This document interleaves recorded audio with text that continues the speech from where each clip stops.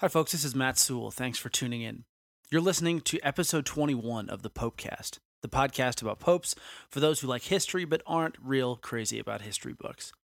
This week, instead of our usual short bio about one of the popes, we've got a special interview with Dr. Chad Pecknold, a professor at the Catholic University of America. He's also a writer and contributor to many popular news outlets regarding current events, particularly on the Catholic Church, the papacy, and the relationship between the church and politics in American culture.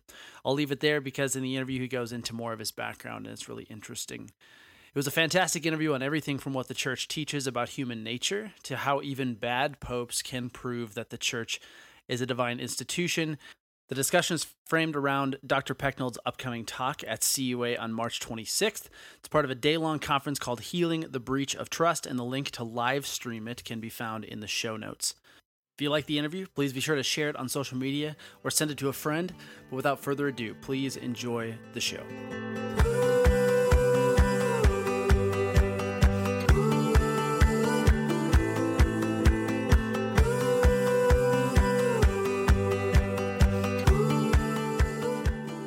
Dr. Chad Pecknold, thank you for joining the Popecast. Thanks so much for having me on, Matt. Yeah.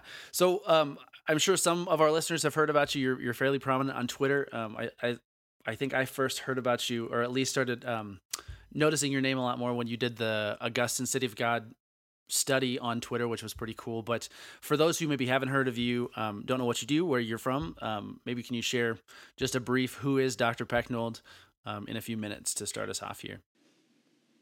Yeah, I am an associate professor of theology at the Catholic University of America here in Washington, D.C., and I teach theological foundations, fundamental theology, Christian anthropology, and I teach political theology with special reference to Augustine's City of God. And you're right, a few years ago I offered a seminar on Twitter for people who wanted to read the City of God. And it took 15 weeks to read the City of God, and to my surprise, thousands of people wanted to read this massive 1,500-year-old book. And we had a great experience, and that certainly brought me to wider notice of the Catholic world. My background is actually, I came from a family.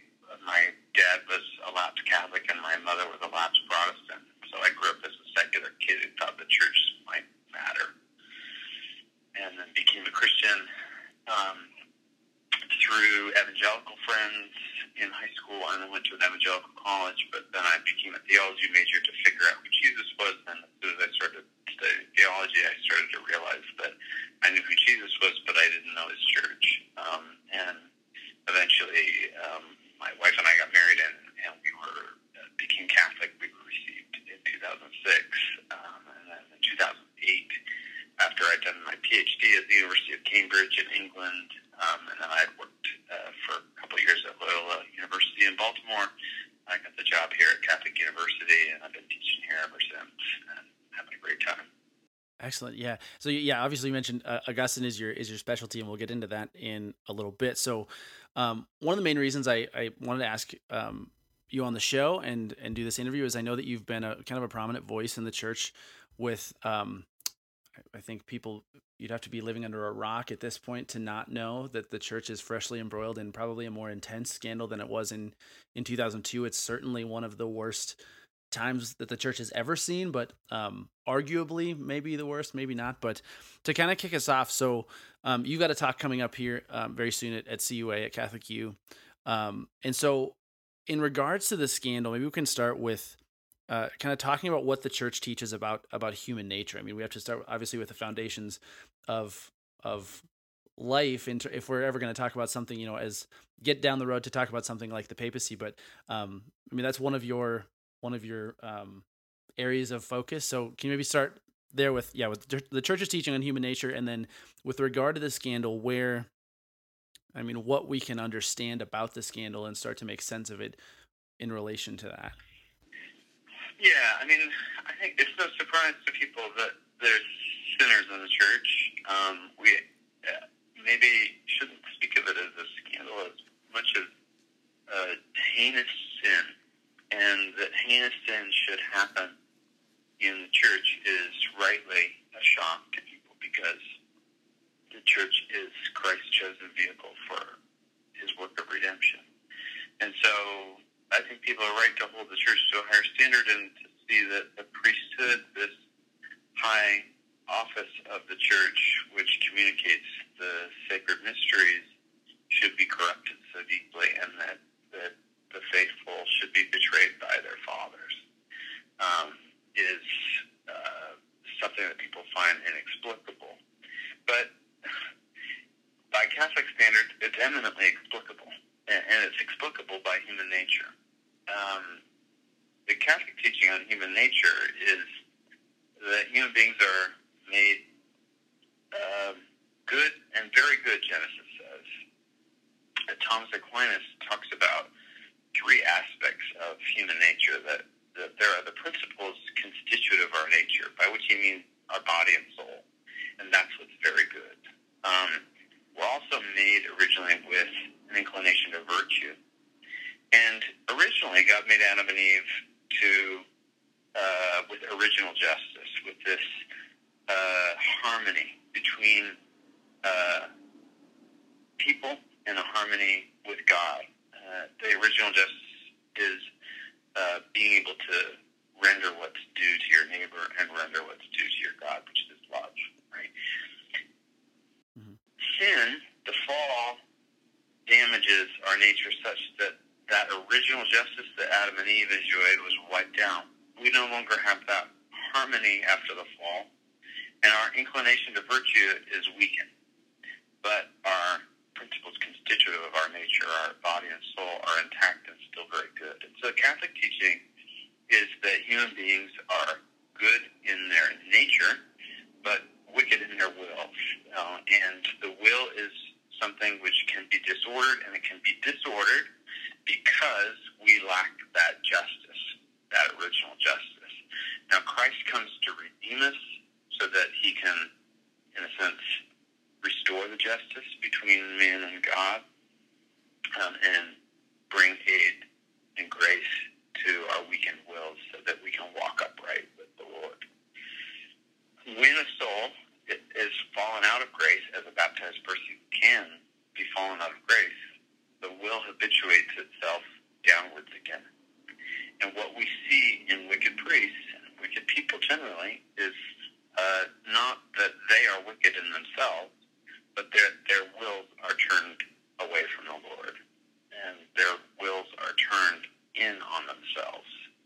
And so this, I think, is how we should begin speaking about the scandal. The scandal is the scandal that Christians who are made, who are regenerated by their baptism and are ordered to the Lord in the Mass, are somehow not united to Christ in such a way that their wills are being elevated, but their will is disordered. And what Thomas also teaches about the image of God in us is that the image of God in us is equal in all, but it's higher in the just and highest of all in the blessed. And what raises up the image of God is Jesus Christ, the perfect image. And in the heart of a priest who abuses, what you have is an image which has not been elevated up, but which has been pulled down by his own will, by his own inward turn in on himself, by the temptations of the devil. And this is, I think, how we have to speak about the scandal, is about the image of God in man being pulled down into degradation, being pulled down into turbulent passion, which disorder the interior soul of a person. The Church's cure is the same as it always has been, which is increased devotion. When we look back at all the scandals of the Church, when sin has infested the priesthood, what we always see is a redoubling of disciplines and fervent processions to return us to the Father, to fall prostrate before God, what I think God is calling Christians to in the church today is penitence. We're in the season of Lent. What I think this disordered epidemic of interior desire has shown us is that the priesthood needs to be purified and the laity need to be purified. We have let the desires of the world infiltrate our hearts and drag us down. And so I think this is a great opportunity for both the laity and for priests and for bishops to rededicate themselves. Every time we go to confession, we rededicate ourselves to amend our lives. And this is what I think the world needs to see as a penitent church, a church which knows how to recognize when its interior dispositions have been disordered, hold down, and know how to turn to the perfect image of the Father in Jesus to rectify the interior altars of our heart. Yeah, excellent.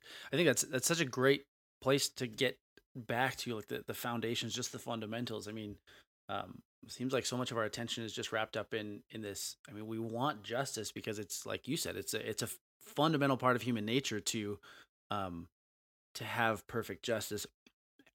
Ultimately, of course, right? Because God is perfect justice. But can you maybe speak into a little bit more? You mentioned it, you touched on it a little bit, that this is not something that's new to the church.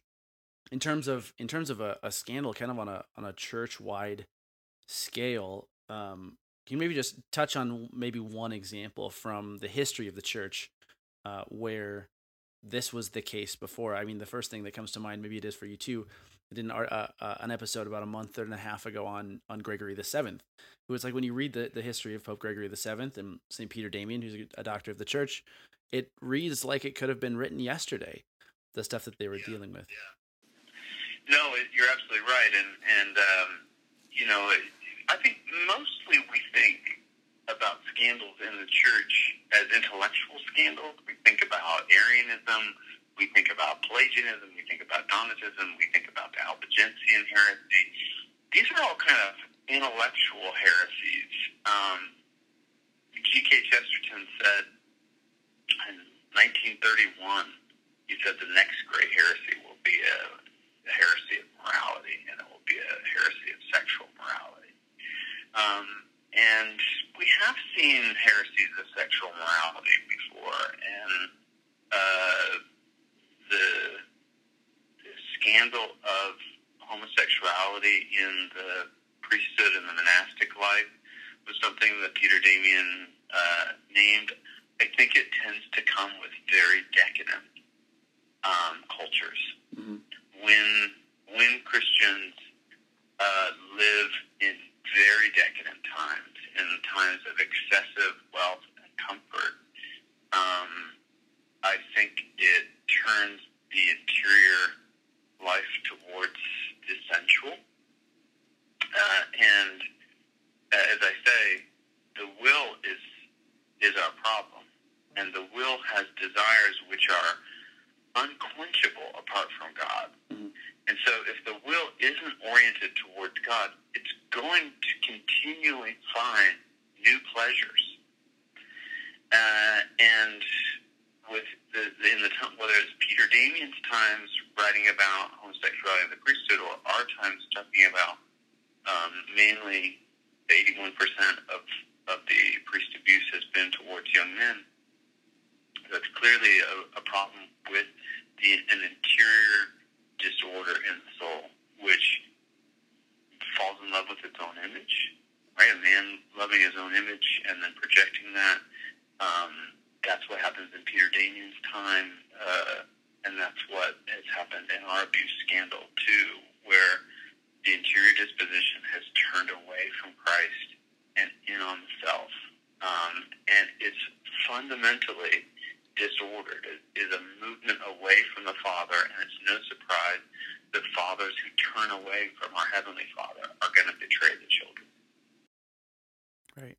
Yeah, thank you for sharing that. So that's kind of a nice dovetail into the second piece that I wanted to cover was so related to Augustine, back to Augustine. So he holds up the two cities, right? City of God, city of man. And so what does something like this tell us? I mean, you kind of already touched on it again. What does it tell us about the state of the church in light of those two things? Yeah, so Augustine's two cities is again this idea of the wheat and the weeds growing up together, wheat and the tares, the sheep and the goat, and Augustine develops this biblical theme that there's Jerusalem and then there's Babylon, there's the city of God and there's the city of man. Now, by city of man, he doesn't mean like earthly cities where we all dwell. He actually means two different dispositions, as I've been talking about earlier. There's a city that is disposed or oriented. I think of it as the interior altar of the heart. The interior altar of the heart can be pointed towards God, like the image of God in us is like a mirror which can reflect God's light or turn away from God's light. And the city of God is that mirror in us pointed towards God and reflecting out the glory of God to the greater glory of God. And the city of man is when that mirror, that image of God in us gets turned around in our hearts. And we like our own image. We enjoy our own image. We're the selfie age, right? The city of man is like the selfie city. And so this idea of the two cities is important for Augustine for a very important reason. He develops the idea of the two cities on the back of the Donatist controversy. And you remember that Donatist controversy is where Donatists is wanting a pure church in which there are no sinners and that the bishops are pure and that sacraments depend on a pure episcopate. And Augustine says no. The church doesn't depend on a pure episcopate. Why? Because the church is a divine institution that depends on Christ alone. The church is Christ's body. It's his church. He's the one who communicates himself to us in the sacraments. And the priests and the bishops are his servants. Mm-hmm. And so Augustine wants to say, really, the church is the city of God on pilgrimage. What we see in the church are souls with competing dispositions, right? Maybe even in the same soul. Usually in the same soul, a soul which is going to be sometimes the mirror is going to be turned in on himself, and sometimes the mirror is going to be turned toward God. And these two cities run through every soul, but you can also see them commingle in the actions of the faithful, the actions of the priests, the actions of bishops. You can see good and bad actions in the church. Never does the commingling of the good and bad invalidate the divine institution of the church. If it did, right, the church would have been toast 2,000 years ago, right, with Judas, right? So this this idea of the two cities is something I think we need to recover in our theology, that we understand. When people understandably feel betrayed by the fathers and don't want to have anything to do with church, I understand their sentiment, but it's a fundamental misunderstanding of the nature of the church as a divine institution, which is there for the redemption of souls, and that the sheep and the goat are going to be mixed together in the church. It's going to be a sanctuary for pilgrims who are headed towards the city of God, and it's going to be a shelter for fugitives, I'm afraid, who are turned away from God. Mm-hmm. And it's very important that we understand this, that the church's unity is something which has been divinely secured. It's not secured by our holiness. It's not secured by even the priesthood or the episcopate. Fundamentally, those are divinely instituted as well, but they're divinely instituted in service of the fundamental unity that Christ gives and demonstrates over 2,000 years of sinful behavior in the church. Any other institution that would suffer this much imbecility, ignorance, and sin would have been toast ages ago. Right. Yeah, I always love the line. It kind of sums up that whole idea. Is was it Cardinal Cassia, who worked for Pius VII? Mentioned that a few episodes ago. Was when Napoleon said he was going to destroy the church. He's like, "Yeah, good luck. Cardinals have been trying to do that for 1900 years or 1800 years, whatever it was." Yeah, exactly. And it's I always think it's demonstration of the credibility of the churches as having a divine institution. Whenever you see the pure ignorance and even wickedness of the church's hierarchy, sometimes it's by God's grace that the church exists, not by the holiness of men. Right. Yeah, and I think that point of unity is a good segue to the third and last topic that I wanted to cover was the papacy as the role of the papacy, in securing kind of that divine institution that you talked about. So obviously, this is a podcast about the papacy, so we have to come back to it eventually. But building on the previous 2 points, why do we need a papacy? Why do we need a Peter in the chief place to kind of unify everybody? Well, I mean, the most fundamental reason is because Jesus instituted it.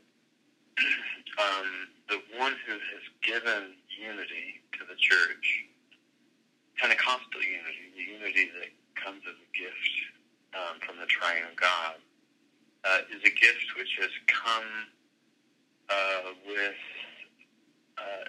a sacred deposit entrusted to apostles. And first among those apostles is Peter.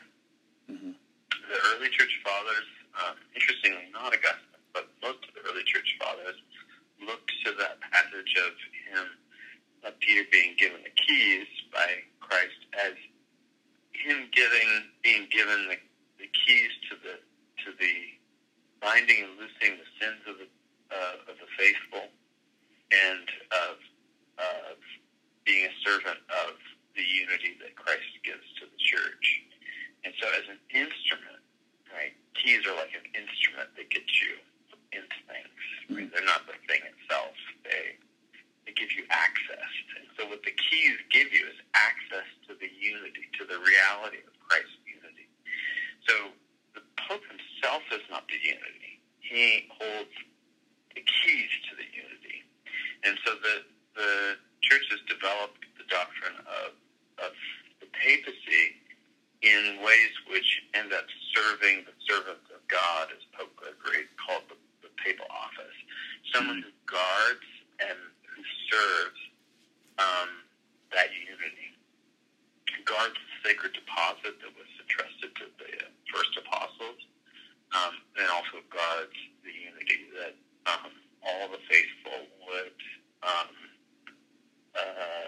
abide in the faith that was delivered once for all. And so he holds the keys that draw our attention back to Christ. In this way, the Pope is very much like Mary, and that his role is to point us to Christ, who is the source of our unity. Right, and how in your mind, it's almost, or in my mind, sorry, it seems like the papacy in that sense has proved, again, referring back to the divine institution of the church, kind of in the inverse sometimes too, with the very clear bad popes from the Renaissance, from pretty much the times of some of these scandals in the early thousands and the 1500s and things. Would you agree with that? Kind of that it almost proves the divine nature of the church, in that the office is still protected, even if the man is, sometimes abhorrently sinful. Yeah, I mean, it's interesting. I always think about this whenever there's the feast of the chair of St. Peter that the church celebrates as a universal feast. And I always think about this whenever we celebrate the feast of the chair of St. Peter, that, we don't have a devotion to particular popes unless they're particularly holy, and then we reverence their service to God in particular ways. And if the church proclaims them saints, then we can have a higher devotion to them still. But generally, the church is more interested in our attention being drawn to the chair of St. Peter. That is, the office itself is divine institution, and those who occupy that office have a sacred duty. Now, they can fulfill that sacred duty to greater or lesser degrees, and some of them much lesser degrees. And so we see popes who have been morally corrupt, despicable even morally, father children, contrary to their promises, celibacy. And we have also seen popes, John the 22nd, who actually says things which are false about the faith, and recants. And so we can see the ways in which a pope personally might not live up to all the demands of the office, but the office somehow protects them. And I really believe this, that the office, the Holy Spirit guards the office itself, and guards it so that even the deficiencies of an individual are not going to capsize the boat. Right. Yeah, I just thought of this. It actually came up, just kind of cropped up in my mind when I was sitting at Mass on Sunday, actually, of all things, because in my diocese here in Spokane, I know not the immediate predecessor, everybody calm down, but I know we've had bishops in the past, a couple in particular in the history of our diocese who have been really morally objectionable, like have had serious issues with all of the stuff that we've been talking about, and yet there's still, the pictures of the chronology of bishops isn't changed. And I'm thinking of, it reminded me of the papacy. I mean, we have 264 popes around. Is it St. John Lateran, right? But we don't whitewash the pictures of the guys who did a bad job. And it was just a very interesting thought to me. I mean, along the lines of sometimes proving the divine institution in the inverse when it's a bad pope. Maybe you could speak into that. Just kind of made me think of it when you were talking then. Well, what strikes me just you saying that is that we are not good judges of popes. God is the best judge of the popes. Mm-hmm. We can make relative judgments and think one pope is holier than another. I think the faithful do that all the time. I think Benedict had to press down the popular demands for Santo Subito when John Paul II died, and I think that was a good instinct. We shouldn't rush to canonize every pope. But I think it's very difficult for the laity, even over the long haul, to make really just judgments about popes. You can judge papal actions. If a pope has done something very wicked, you can judge that action. I think it's actually the Church is wise to not whitewash. I mean, McCarrick's an interesting case because, McCarrick gets laicized. Mm-hmm. That is actually the Church's using canon law to say, okay, we actually do have a mechanism for whitewashing. Mm-hmm. And it's called laicizing. And so, but we're going to hold ourselves to a standard for that, mm-hmm. and that's law. That someone has to have gone through a just judgment. And I think we have to guard against unjust judgments of the papacy, which we constantly is a temptation, right? Either good or bad, right? You just love Benedict or you don't like Francis.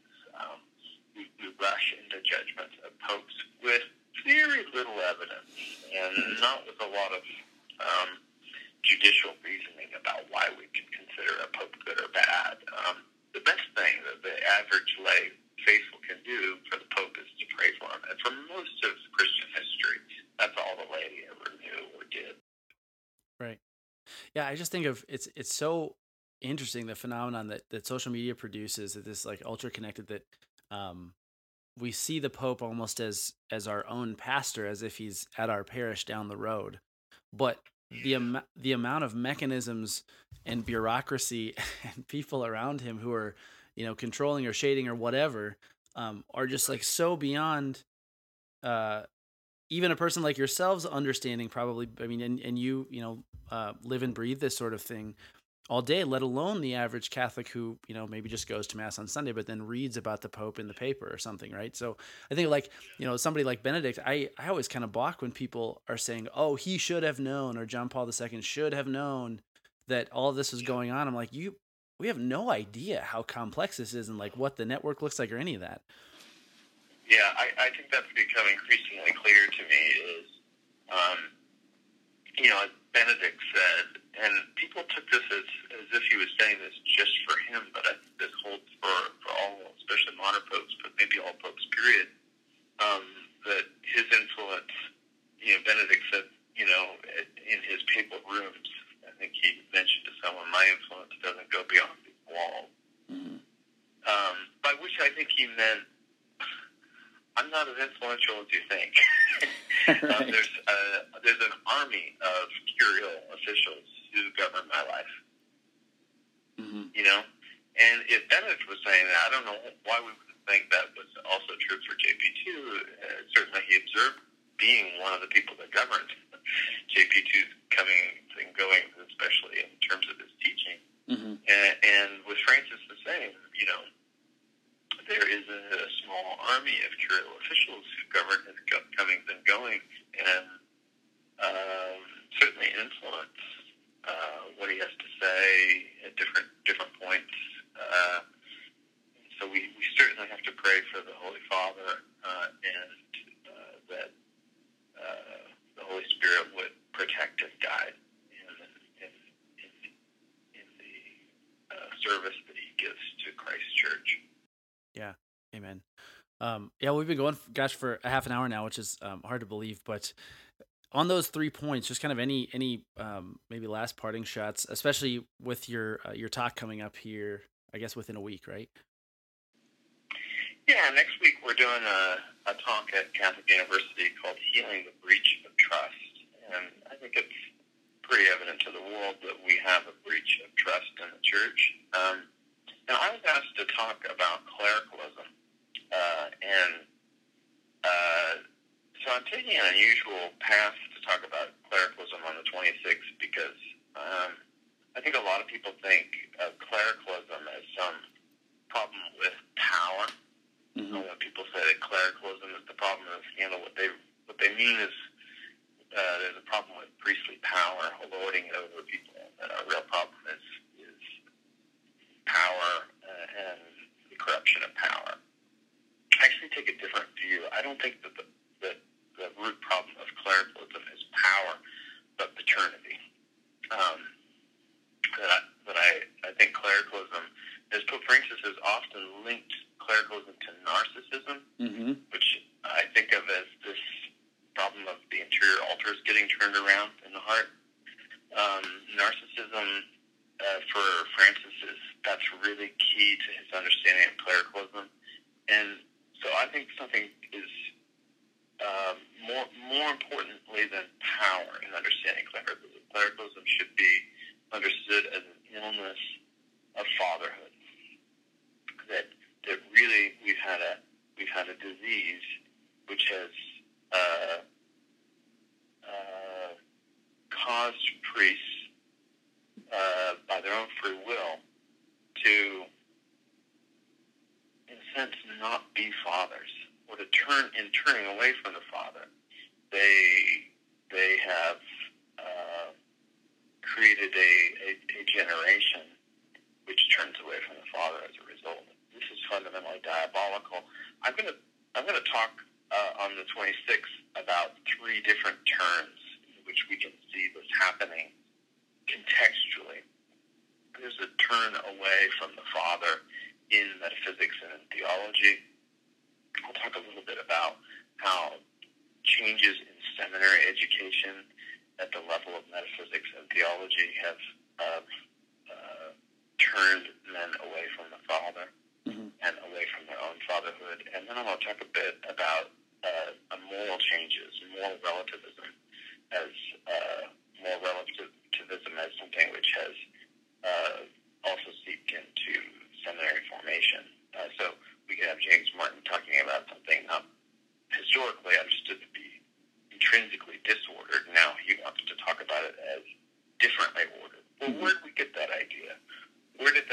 that didn't come into James Martin's mind all by himself. He was trained that way. So Right. how did seminary formation influence a generation of men to think that intrinsically disordered could be differently ordered? And so a shift in relativism, I also want to say, has turned some priests in their formation away from the Father. And then finally, the most controversial point will be in liturgy. Not that there should be strong divisions between partisans of ad populum and ad orientem, but there's something interior that goes on in some priests when they celebrate ad populum, that they begin to think that they are the focus. And while certainly ad orientem is not a guarantee that a priest will be rightly formed in his interior disposition, I think it gives you a better chance of having the interior altar of your heart turned towards Christ with the people behind you, rather than facing the people as if you're the star. And so these kind of three shifts, which we've seen over 50 years, I think, have contributed to the way in which the priest's heart gets turned around and is more easily inclined to the city of man and less inclined to the pilgrim city. Excellent. Yeah, that sounds like it'll be a fascinating talk. I love the byproduct that can come. I mean, I don't love it, but obviously, but it's super fascinating, the byproduct that can come from such a fundamental shift as, like you said, the altar of the heart being turned one way or being turned the other, and then all of these ripple effects that happen down the line that bear poisonous fruit in the life of the church. But yeah. Yeah, I mean, Thomas calls it a quasi-law, but there's a kind of law of iniquity, that follows from a certain interior disposition. Mm-hmm. Yeah, and it's interesting and very sad, frankly, that it often doesn't manifest. Like you said, over 50 years, it doesn't manifest until the next generation or two generations down, which is another argument for why you and I and everybody else should be forming ourselves well, because we don't know what kind of ripple effect that we will be held to account for probably on our dying day because of our negligence in affecting, future generations, right? And I think we have to get over the anger and start being constructive and thinking about what laity can do to heal the breach of trust. And also think about what can be done theologically to improve seminary formation. Certainly. Seminary curriculum. What's being taught, who's becoming a theologian and teaching in seminaries. What sort of formation are they going through? All these things matter. We almost have a picture of the theologian's perfect dissenter from Catholic teaching, and that is disastrous. You think the 50 years of the image of the theologian who trained seminarians as dissenter from Catholic theology is going to have no effect on the priesthood? Yeah, yikes. That's crazy. And so we really have not dealt with the questions that are really fundamental, like how are men formed? Not just how do we screen. This is the question that we kind of stop at. How do we screen? Can we screen for deep-seated desires, the inclination? Yes, we probably can. Will it be perfect? No, it probably won't. Is that the most important question? Maybe not, because maybe the more important question is, after you've done screening, how are you forming? Right. And what are you forming priests for? Are you forming them to be managers of parishes, or are you forming them to be shepherds? And Augustine would call bishops mountains, these peaks which the people should look to as exemplars of virtue and holiness. That's what seminary formation should be ensuring, that we're turning all of them towards the Father so that they themselves can be fathers. So I think this is, if I have one single prayer, it's really St. Michael's prayer, but also St. Joseph's prayer, that men be good natural fathers, but especially that we have men responding to the vocation, to the priesthood, out of love for the Father and wanting to be themselves fathers. Yeah, amen. Wow, that sounds like it'll be a great talk. So will that be available afterwards online, or where can people go to find more info? I think they'll live stream it on the 26th, but I'm sure there'll be plenty of information at the Catholic University of America website, so I'm sure you can Google the healing of the breach of trust. It's run by the Institute for Human Ecology at the Catholic University. It should be easy to. Excellent. Yeah, and I'll try to make sure to put a link to that in the show notes. But other than that, where can folks find you and your work? Where can folks find me? Well, you can find me on Twitter at CC Pecknold, and you could certainly feel free to email me if you're not on social media, which is a wide thing to do. But I can be reached by email at pecknold@cua.edu. I want to extend a special thank you, obviously, to Dr. Chad Pecknold for being on this episode of the Popecast. It was a fantastic interview. I hope you agree. And again, if you really liked what you heard, please be sure to share on social media, send to a friend. And if you haven't already, please subscribe, rate, and review the podcast at iTunes. If you leave a review, obviously it'll help more people who like podcasts like the Popecast to find it. But if you leave a review, we'll make sure to shout it out on the show at the end of a future episode. And related to that, I realized that I read the wrong new review. So I forget who it was last week, but I believe they got the review read twice on 2 episodes. But our most recent review is from J. DeRosa 1990. 5 stars, excellent podcast. This podcast provides excellent bite-sized info bursts about the popes of the Catholic Church. It's extremely useful for those people like me who are interested in church history and Catholic apologetics. So thank you, J. DeRosa. Really appreciate your feedback. Also, if you've been enjoying the Popecast and want to ensure that we can keep churning these out, they're not free to produce, just to go to pay for website costs, hosting fees, things like that. Be sure to visit patreon.com/Matt Sewell. For $1 or $2 an episode, you can get early access to each Popecast episode, plus access to other sweet patron-only benefits. Posted a short audiobook recently, and we'll be posting some other things here in the future. So that's patreon.com/MATTSEWELL, patreon.com/Matt Sewell. And then lastly, if you're not already, be sure to check us out on Instagram, Twitter, Facebook at The Popecast. So that's it for this week. Thanks again to Dr. Pecknold for being our guest. Be sure again to check out the show notes for a link to the live stream for Healing the Breach of Trust at Catholic University of America, March 26th. It's actually a day-long series of talks. Dr. Pecknold will be in the morning, but there's a bunch of other great speakers there as well. I'm pretty sure it'll be available as recordings. But yeah, be sure to check out the link. So that's really it. I'll go ahead and stop talking now. Until next week.